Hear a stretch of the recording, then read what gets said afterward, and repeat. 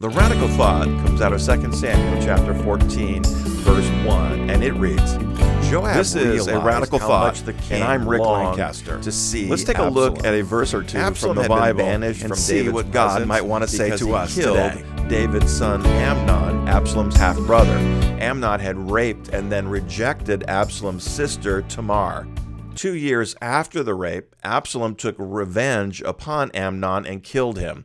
David was reconciled eventually to the death of Amnon and was now missing his son Absalom. Joab realized the state of mind in his king and decided to do something about it. He brought a woman in to make a request of the king that caused David to look at the matter of Absalom's banishment from a different perspective. David did, and then allowed Absalom to return to Jerusalem, and ultimately their relationship was restored, at least for a little while. Joab knew his king well enough to see that there was something that David needed that he couldn't provide for himself. David had banished Absalom, and this decision was causing him pain. Joab knew that David was a man of integrity and that he would not readily reverse his decision even though his heart wanted to. Joab, through this woman, brought the matter before David so that he could see it from a different perspective. In this, Joab showed at least two characteristics that every person who follows a leader must exhibit. The first is awareness. You must be aware of the needs and emotions of your leader. He or she may not be able to express what is going on inside of them, and they may not be able to see the source of their pain or discomfort. For our leaders to be effective, we must love them enough to care about what is going on in their lives. The second characteristic of a follower that will help his leader is courage. Joab showed great courage when he brought this matter before the king. He couldn't have known how David might respond to his approach, but he cared enough about David to risk it.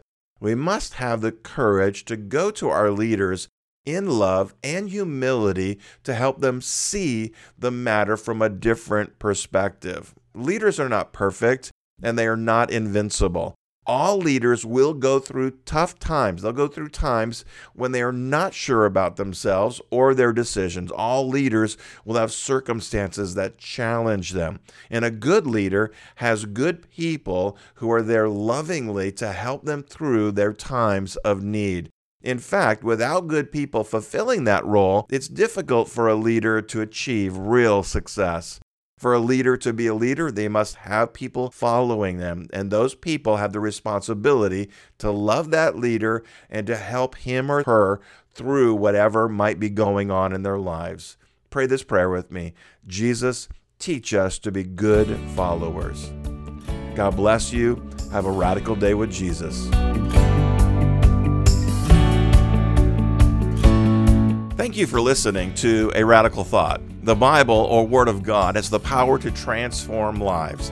It's my hope that these brief messages help you to pause and reflect upon what God might want to say to you or to someone in your life. If you enjoyed this message or found it useful, let us know and consider sharing it with someone who might appreciate it. You can subscribe to this podcast anywhere podcasts are found. Look for A Radical Thought or Rick Lancaster and find other podcasts that I put out. In the show notes, you'll find aradicalthought.com, where you can find other resources to help you glorify God, bless others, and grow faith. Until next time, be radical with Jesus.